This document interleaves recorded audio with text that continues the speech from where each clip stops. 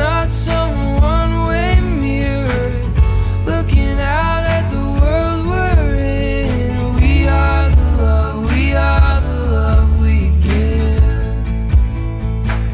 I'm Shanna Covey, creator and host of Always Shine Brightly. I named this podcast Always Shine Brightly because I believe that is what we are each here to do. And in times where we feel we're not shining bright, I feel it's still our purpose to work through and shift whatever is dimming our light. In this podcast, I'm speaking with guests who I see as bright lights in the world despite any struggles they may have gone through. The more of us who do this, the better the world becomes. Join us on this shared mission to make the world a brighter place.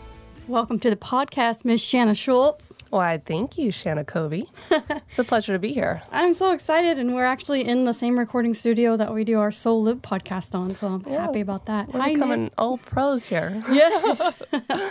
So with that Soul Live reference, I will at least say how we know each other, which actually goes way back, way beyond Soul Live, but let's just start there. So for the last 6 or 7 years, we have been working closely together with the nonprofit Soul Live.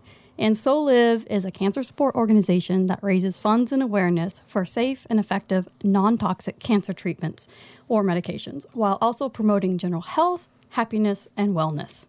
I said that in the wrong order. It's wellness and happiness. I think those are wonderful in any order. Perfect. And really, Soul Live really wouldn't be off the ground and where it is without you being at the helm as our executive director, which is something I'm excited to talk to you about today. Is in my mind, you're a force of nature. I love that. I love that you're a go-getter, you get things done, you have big visions, and you're also willing to do the grunt work, the detail work. So you've got both ends of the spectrum working together to get stuff done. That is very flattering. And the first thing I thought of when you said that was, really? Because I think of my mom who started the organization. I think of, the doctor who inspired it. I think of our board members, who help support us, and our volunteers and all the individuals who are providing this wonderful information that I have the opportunity and blessing to get to share and promote to other people. So I'm kind of a glorified promoter, but only of that I'm very passionate about. Well, it totally works, and we're thankful to have you. Well, thank you. But I just wanted to kind of, for the audience, give a general overview of some key points of your background, and then I think we'll jump in and just get into the nitty-gritty. Okay, great. So the things that I know about you is that you are wholly homeschooled and grew up on a ranch 60 miles from the nearest town. Uh-huh.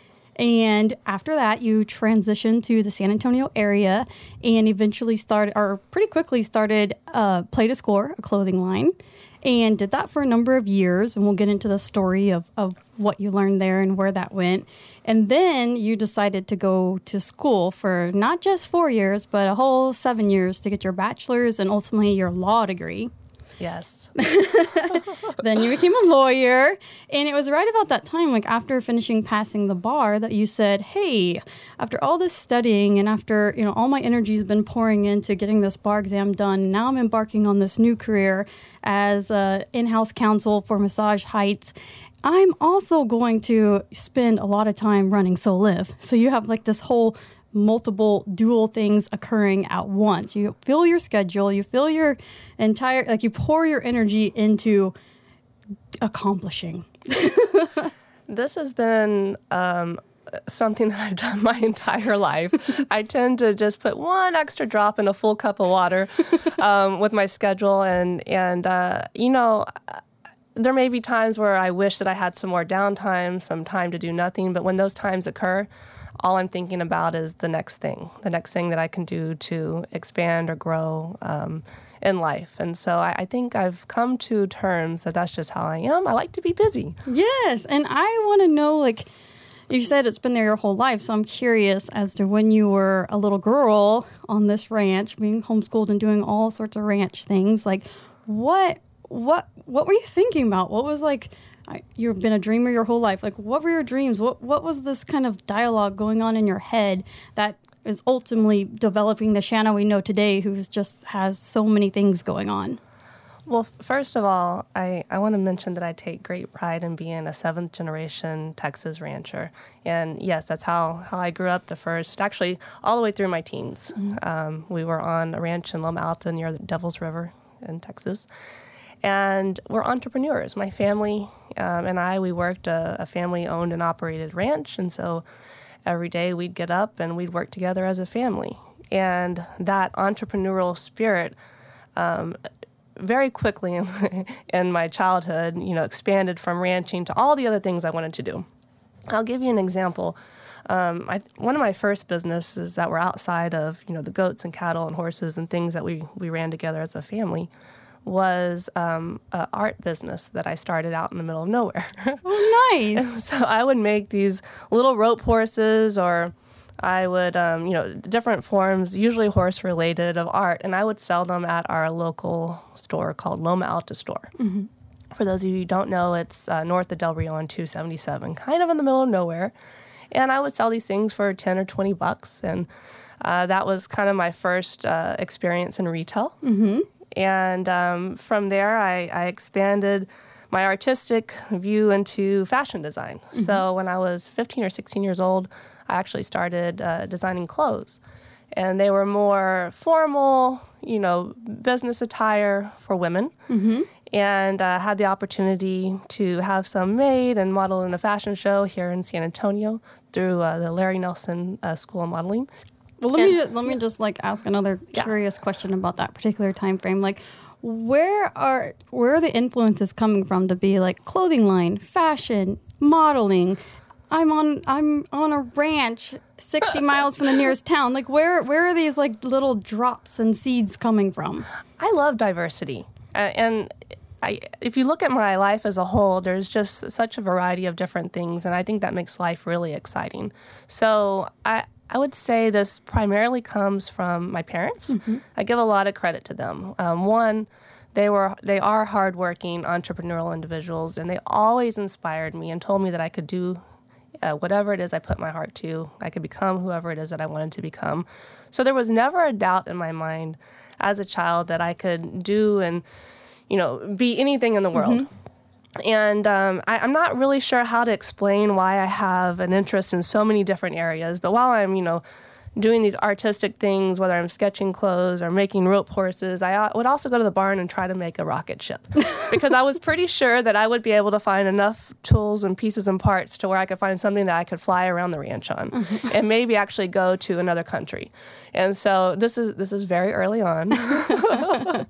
But you were thinking about other places. You were thinking about other countries. That's cool. I always wanted to travel. And I'll tell you this, there was never a regret of being raised so far from town, because a lot of people would say that I was maybe, I missed out on certain things. I loved growing up on a ranch. There, aside from working together with my family, we had an opportunity to just enjoy nature and to fish and to swim and to ride horses and make campgrounds and rodeo and all these other things. I loved it. But in the back of my mind, I knew that I wanted to be something magnificent. Mm-hmm. And I wasn't really sure what it was, but I knew that it needed to be global and it needed to make people smile. And I didn't really know how to do that. It was a lot of pressure to come up with something that would actually, that I did that would make people smile. But that was... I love that you had the framework to think that big and to ask yourself those questions of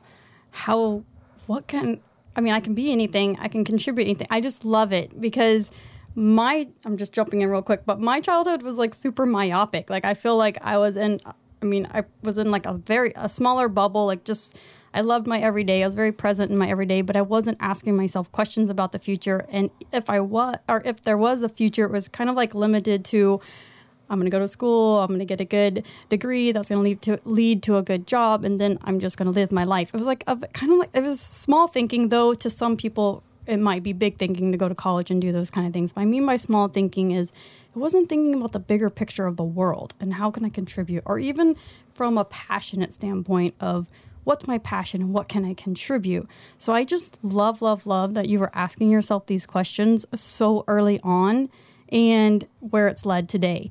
And I think one of those big influences is a shared influence of ours, which is your mom. Yes. She came into my life when I was at 22, at that time of like, whoa, I've completed this vision that I thought was going to equal fulfillment.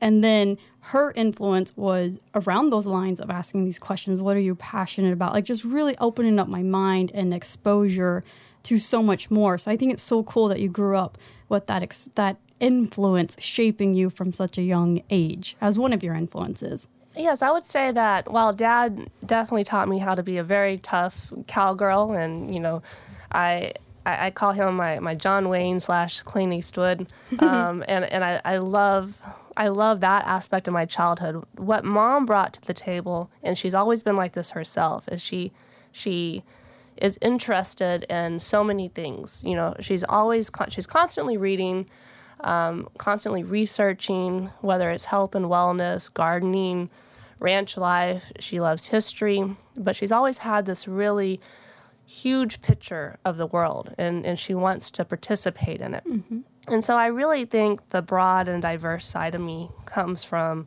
Mom's influence in that way.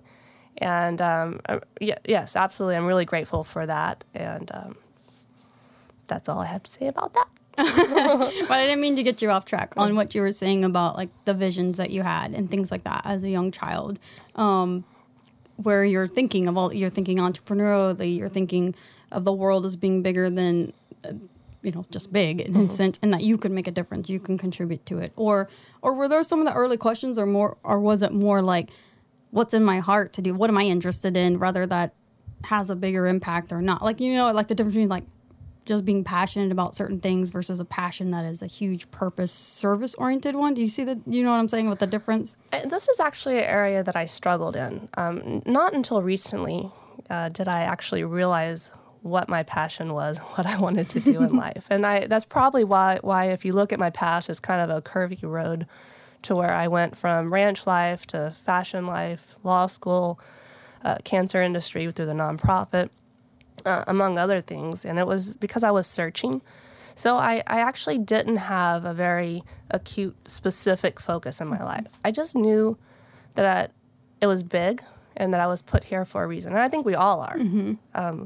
Whatever you want to call big is, very subjective. But we're all definitely put here for a reason.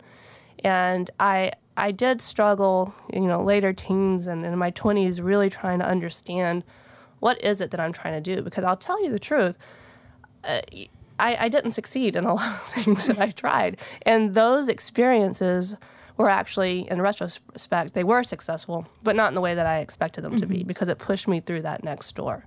And so I just knew that I wanted to make a mark on this planet, but also that I love life and I just wanted to experience it as much as possible. And specifically, traveling has always been, and different cultures have always been a very big fascination of mine. So in some of my history, that's kind of what took me around the globe, is just wanting to see and do as much as possible, in addition to my entrepreneurial drive. I love that. And something that we were talking about earlier is we didn't use this word, it's the subconscious belief, right? And we've talked about this on our first So Live podcast. And you mentioned your particular subconscious belief, which was that I can do anything that I set my mind to. You kind of had like this riverbed of belief that has been guiding you. And sometimes, or as you mentioned in the podcast and have shared with me, you do that with like a no exit, like a, what is it called? No exit strategy, or jump both feet in. Yeah. I think that's probably the best way to do things energetically, is just to be all in on it. And I just love that, like, this was, for so many of us, our subconscious beliefs are the opposite of possibility. And here you are with that riverbed of possibility living in you and guiding you. But now as you're in your journey, you're learning more about how to consciously adopt mindsets and different things like that. Are there certain, like, what would you say you're working on now as something like you need to drop from your mindset versus something that you need to adopt to keep on supporting you in the things you desire to do? That's a really great question. And I think it's one that I need to contemplate Oh, sorry. and ask myself. No, I'm going to give you an answer. Definitely. I think it's really important that at this point in my life, as much as I love, juggling a bunch of different things, that I really focus in. Now's the time to go ahead and and put the planning aside and to commit wholeheartedly to the things that are most important in my life. What I mean by that, let me just take a step back. And in the past, I have always, had some kind of focus, but I'm always filling my time and my day with just pretty much anything that I find interesting. And sometimes it doesn't really support any, future goal or purpose. I think that's totally fine and healthy. Well, and you need that. You don't want to be so structured that you don't get to just, have spontaneous, fun and experiences. But I do, now that I've really honed in on what I'm passionate about, I think it's time to actually start learning to say no.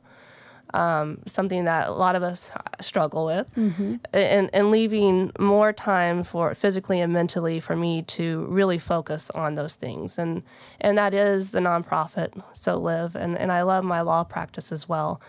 And I love, riding horses, and I love yoga, and let's see here, I love dancing, and there's so many things that I love to do. But I think at this point in my life, there's this place that I'm going, and if I'm going to get there, I need to buckle down and really, narrow my focus to get there. I don't know if that answered your question. No, it does. And I think that you hit on a big one for people, which is learning how to say no. And where do you think all the yeses were stemming from? Was it stemming from the idea you felt bad to say no, or you were just so excited you wanted to say yes, or probably some combination of the two? Absolutely both. I'm a people pleaser. Okay. That's just something. This is something that we've talked about on the So Live podcast as well. About as a child, there was always that need to feel like I needed to be better, to grow. I put a lot of pressure on myself, and part of that is good because that gives me the drive. But at the same time, it can be unhealthy mentally and physically. And so I tend to say yes because I want to help. I want to, make that person happy, or I want to help them accomplish their dreams and goals, when maybe I should, save that energy and time to help accomplish my own. But it's definitely blended, because sometimes I say yes because I don't want to miss out. I'm just so, concerned that if I'm going to miss out on this experience, and so I try to experience everything, and that kind of has me spread across the map a little bit. So part of me learning to say no is to know that every experience is amazing. I've had a lot of great ones. There's a lot of great ones in the future to come. So I don't necessarily need to do this thing, on the weekend or whatever it may be, or that they will understand, and the person who's asking me to do something will actually be better served if I'm just transparent and tell them that it's not something that I can do or that I'm interested in doing, versus kind of making myself do something and then coming there half-heartedly. Right. No, I think that's great, because you're getting that alignment from within, from a true yes and a true no is aligned with what you're really feeling and what your action is. And so many of us can be pressured, self-imposed, pressured by thinking maybe there's only two options. I say yes, I say no, and they feel bad, or I say yes and show up half-heartedly. But there's always this third option, to where we get to show up or get to answer that question with a true alignment, which takes a lot more willingness to maybe do something that feels uncomfortable, which is in the saying no, right? And anyway, going back to something else that I really admire about you, and I've learned some more in these last few years of working so closely together, is your capacity for vulnerability. I think that you have a great handle on self-introspection and awareness, and even if something is brought to your attention that can maybe be confronting and not that fun to look at, I think that you just have always shown up so open, oh, this is something that you I wouldn't always call, but you would call a quote unquote a weakness, or, whatever. There's not a nature that I notice of wanting to conceal that. I think some people that want to present in a certain way will have an inclination to conceal what could be perceived as vulnerable or not to this image that they may be putting themselves out there to be. So when I see vulnerability, and I do see it in you, vulnerability like a real one, which is a strength and an observation, I think that that's awesome. And I'm just curious about, is that something that's new to you, or that's something that's kind of been there for a while? What kind of thoughts do you have, or how do you hone that? That was inspired from early childhood as well. It's amazing how much of, where I am today come from my childhood. And this is going to sound a little bit negative, and I'd hate to say that one of my characteristics was inspired by negative, but I think it was just a way that I took an experience and made it something that I perceive as positive, and hopefully others do too, which was realizing that a lot of people weren't who they said they were or didn't do what they said that they would do.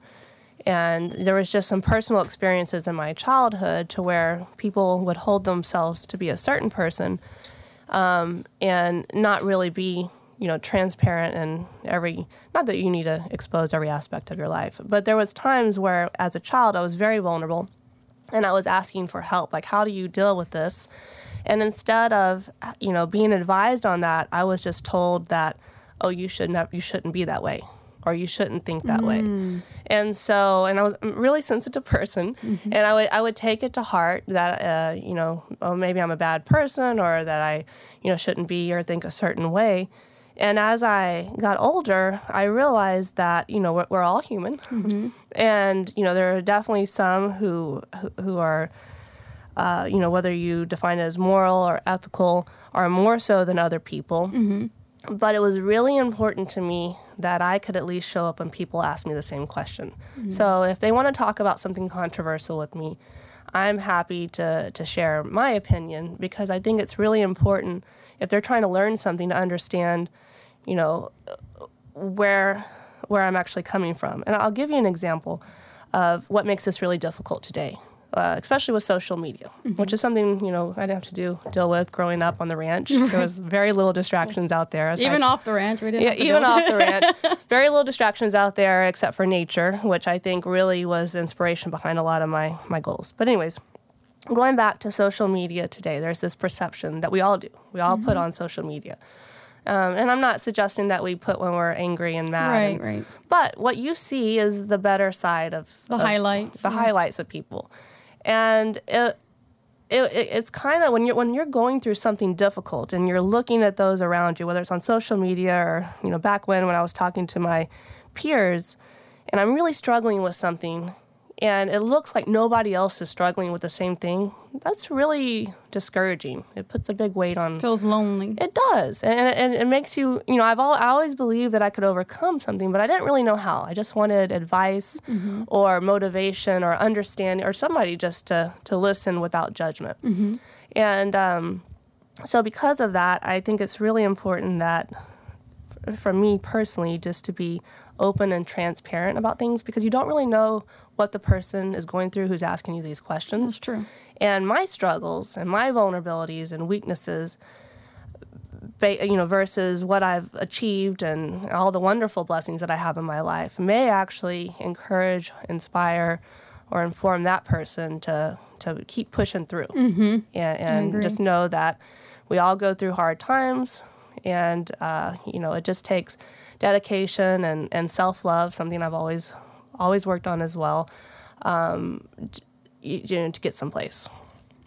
Well, I love it. I mean, it's something I noticed right away when we started working together. It was like, wow, like she just has like a beautiful breath of fresh air, vulnerability. Like, because you're so strong and so accomplished in so many different things that sometimes there can be a stereotype with that someone, and maybe it's a terrible stereotype on my part. So sorry for all the accomplishers out there. But it was something that I noticed early on, and I was like, wow, that's really, really, really cool. And so I appreciate you having that. And I think that you're absolutely right in that. Well, I have a couple things. One is I think it was a beautiful compassion that you picked up on in your learning of this, that early on when maybe you didn't receive the supportive feedback or supportive help in working through something, but at a certain point you started to you actually give the grace of compassion for, their perspective may be tuned in that way because of some experience that they've had. And that is actually exactly what compassion is, and perfect for all of us in our growth journey, to let others off the hook and to step back and see that maybe even if they're coming off in a way that doesn't feel good to us or doesn't feel supportive to us or feels critical or whatever it might be, that the stronger we get within ourselves, and I'm sure that's what came with the strength of you learning through those situations, is the easier it is to give grace and compassion away, because we are stronger. We are like more, there's more love, so you're not requiring it of the other situation. Therefore, it can just flow from you to the other. And it looks like that is something that was a beautiful effect of you working through those situations. It's a work in progress. And something else that I've, quickly noticed over the years of working together and being in meetings and different things like that is your diplomacy is so beautiful. You're so articulate. I feel like you're just to bring people into some of the meetings that we have. It's a board meeting, but you're usually running the. I don't know if that sounds good, but you're leading a meeting. Let's just say that. Okay, it's a planning meeting. You're leading the meeting. But like there can be multiple opinions that are being presented, and you've always been amazing and so great at holding each opinion with such equality. And you probably have like your perception of like, no, I see it this way and I think this is a good way. And you do it in the best way. You're like, let's hold each person's opinion like perfectly equally, which I think is a great thing. And you clearly share what your opinion is too. And it's just great. And I think it's another great quality. And I'm curious, is that something that comes natural, or did you have to like work on that? Sounds hard. I mean, not that I'm not diplomatic, but it's at the level that you're doing it. I guess I hope I'm describing it the best that I can.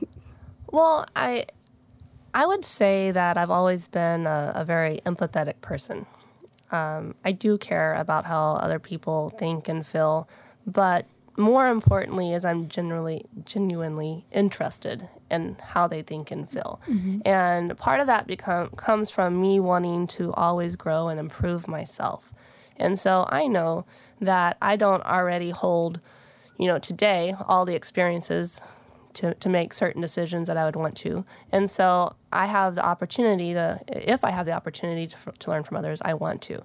And so when I form my opinion, it's in this, this little bubble mm-hmm. of, Shanna world. And then we're having a meeting using that example. Then I get to learn of other people's opinions that are completely different mm-hmm. because their perspective is different. Mm-hmm. And I think it's really important to consider and contemplate those other opinions because, that may be that missing element that we needed that I just couldn't see in my own peripheral. And so and it's not, sometimes I don't agree. And I know that there's a few of our board members that laugh at me that I have a pretty strong opinion as well. I may listen, but sometimes laugh in an uplifting, supportive way.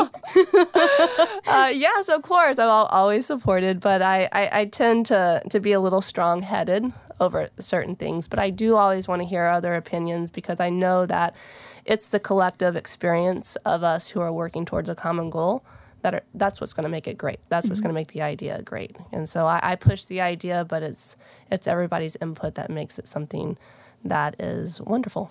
Well, I appreciate it. I think it's great. I think it's a great skill, and especially as a leader and as, someone that's orchestrating and conducting meetings and interacting with people and moving through different worlds, or whether it's in that meeting or elsewhere. It's just a great skill to have, and I think it's a beautiful quality that you have. Why, thank you. I hope my husband is listening to this. Right, Garrett would be the one who's like, shut up. He's probably most familiar with my hard-headed ways. Of course, my immediate family as well. But you guys get to see a little easier side of me. Well, like you and Garrett are both like strong, high performers, and you both have your own opinions because he has his own just as strong, I'm sure. And so it's both that like interesting balance and interesting like recognizing that in the other. But then y'all have like a great way of laughing through it, I think. He is absolutely my biggest support system. And I mean that genuinely. I feel very blessed to have found somebody who's willing to put up with my crazy, as I call it. And I mean that as a compliment to self. I love crazy, weird stuff. And he supports that. He's a little crazy and weird himself, too. And so I would say that part of where I am today is definitely because of his support and helping me push through the hard times. I love that. He's awesome. Let's just stay on this Garrett subject. Tell us a little bit about, like, you met him, you were in your 30s. You were, yes. I don't know how old you were. 32, I think. You were still pretty young. I was going to say, like, some of my friends didn't find their ones until their late 30s. So there was like kind of this time of the 20s, early 30s of like, oh, I want to find the one. Yes. And I didn't know if you kind of had that or, you know, how that was. Honestly, at that point in my life, it was right before I turned 32. I recall now. Did the math. I had 2 long-term relationships, and what I was hoping for in life, you know, in a partner, was I was only finding fractions of that, not even 50%. Mm-hmm. There, you know, I have diverse sides of me, so I have the country outdoor tomboy side, then I have the, you know, theater, fancy dress, high heel side, and it was kind of hard to find somebody who understood that balance. And so at the time I met Garrett, I had been single for a couple of years, and I did start contemplating whether there, you know, I had maybe missed my shot. Maybe I was just so focused on my career, or, you know, I just didn't know what to expect. But I did meet him my last semester of law school, and it was in secured transactions, Professor Castley's class. He was sitting across the way in between 2 beautiful girls who I was pretty certain they had to be his sisters or, you know. They were actually good friends of his and later became good friends of mine. And I met him by walking up to him while he was talking to one of my classmates and said, classmate, his name's Dante. Hey, Dante, I have the study guide I promised you. And I looked at Garrett, never spoken to him before, and I said, but I don't have anything for you. That's Shanna sass. That's not how Mom and Dad taught me to talk to boys. He said, well, that's rude. My name is Garrett Schultz. You know, nice to meet you. And he started walking me to my car. We'd see each other twice a week at class, every day after that. And yeah, we've been, as of November the 6th, we'll have been married for 4 years. Aww. And we dated 3 years prior to that. So we've been together for a while, and it's been an adventure in the best way. Oh, and it's just beautiful to see y'all as a couple. Like, you 2 are just like fit like a glove. It's just, I don't know, it's awesome. I love him, I love you, and I love that y'all are happy.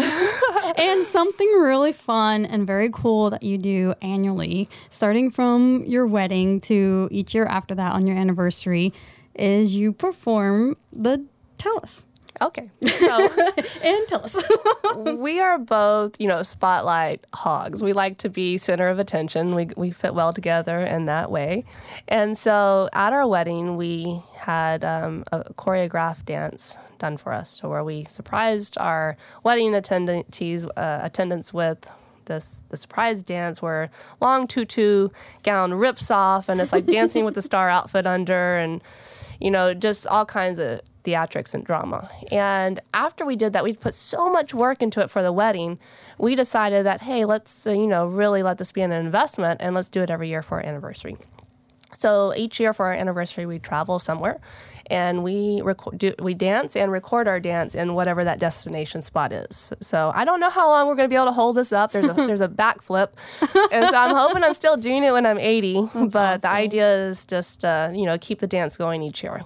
I love it. It's always so fun to see when you post it on social media.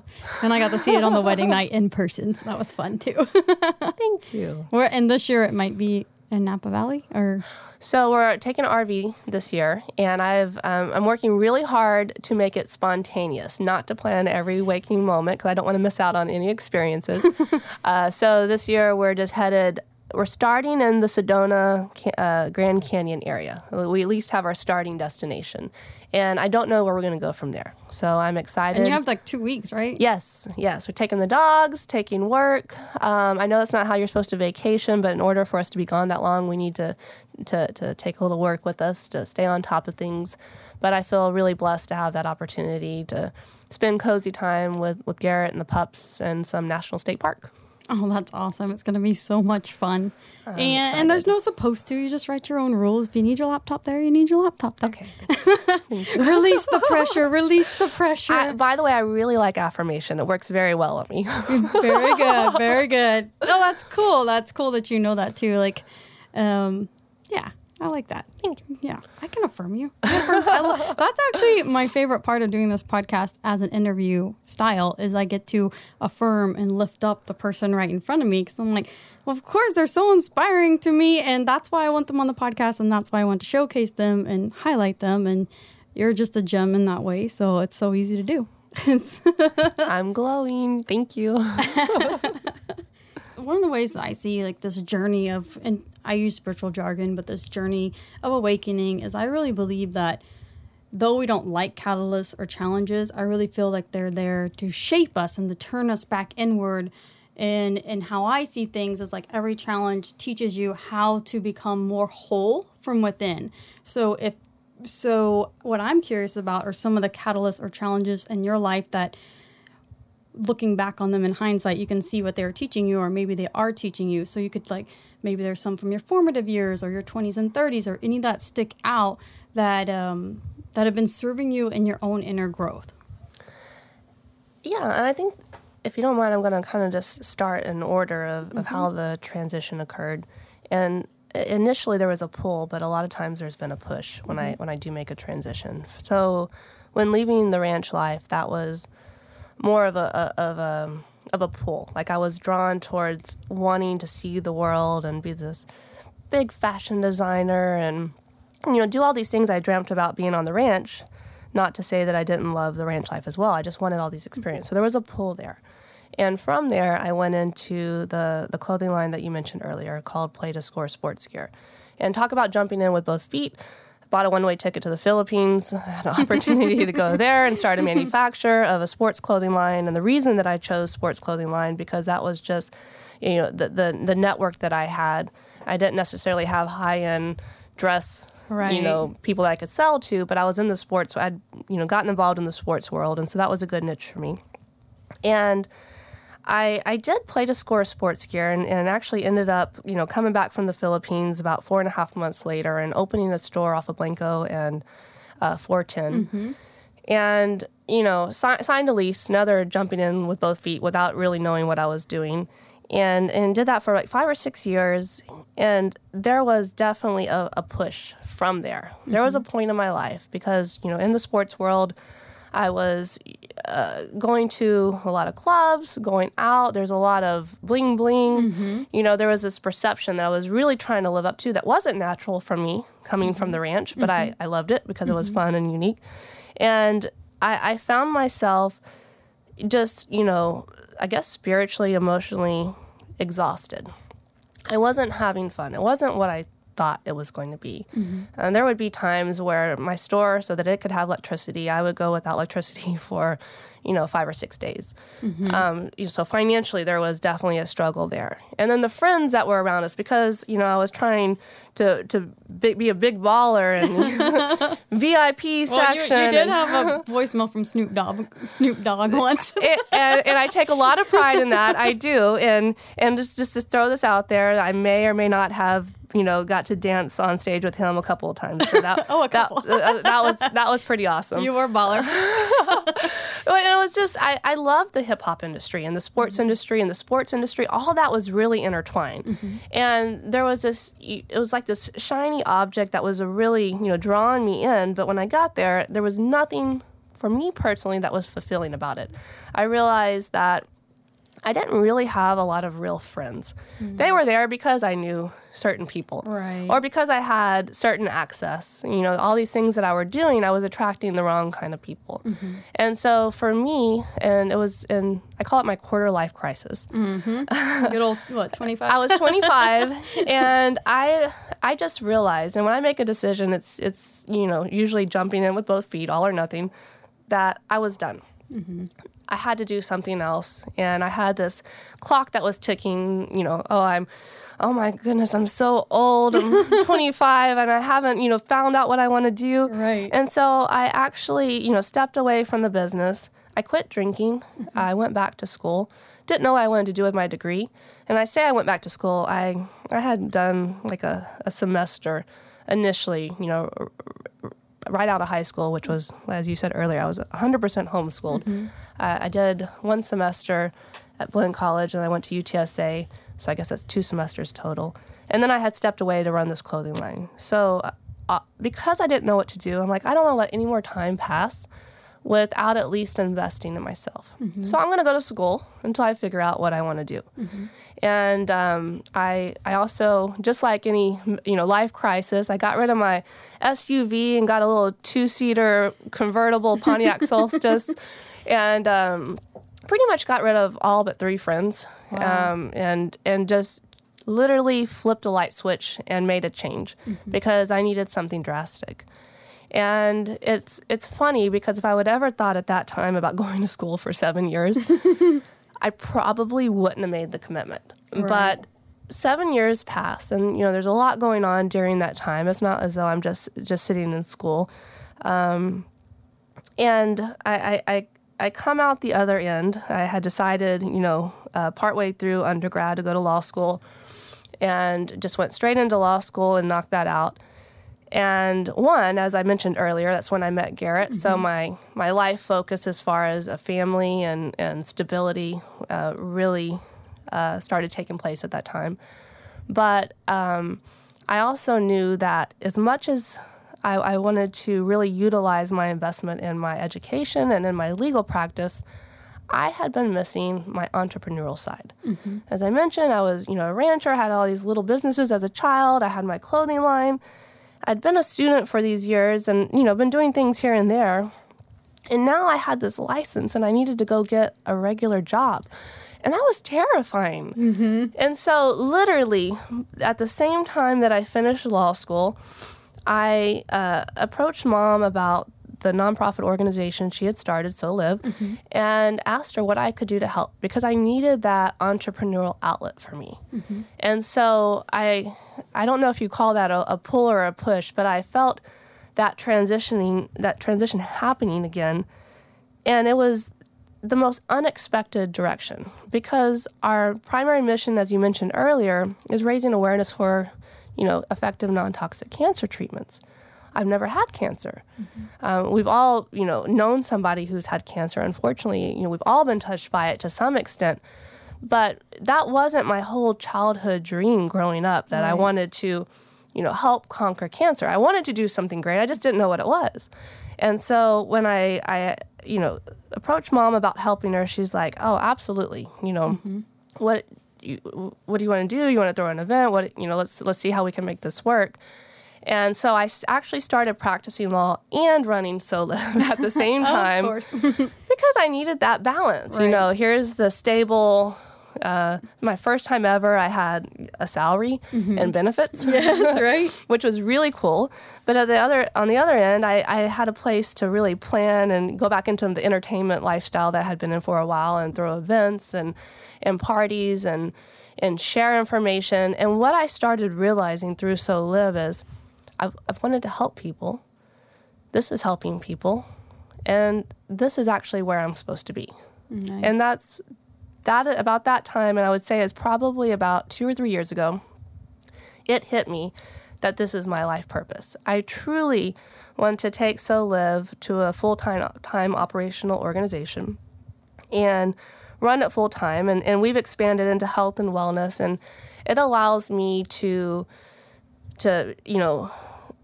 utilize my entrepreneurial side, my entertainment side, but more importantly, unlike my clothing line and some of the other businesses I did, I'm focused on other people, and that suits me. Nice. It makes me feel good about my time and effort. So when I'm beating my head against the wall, I actually have a justification for that.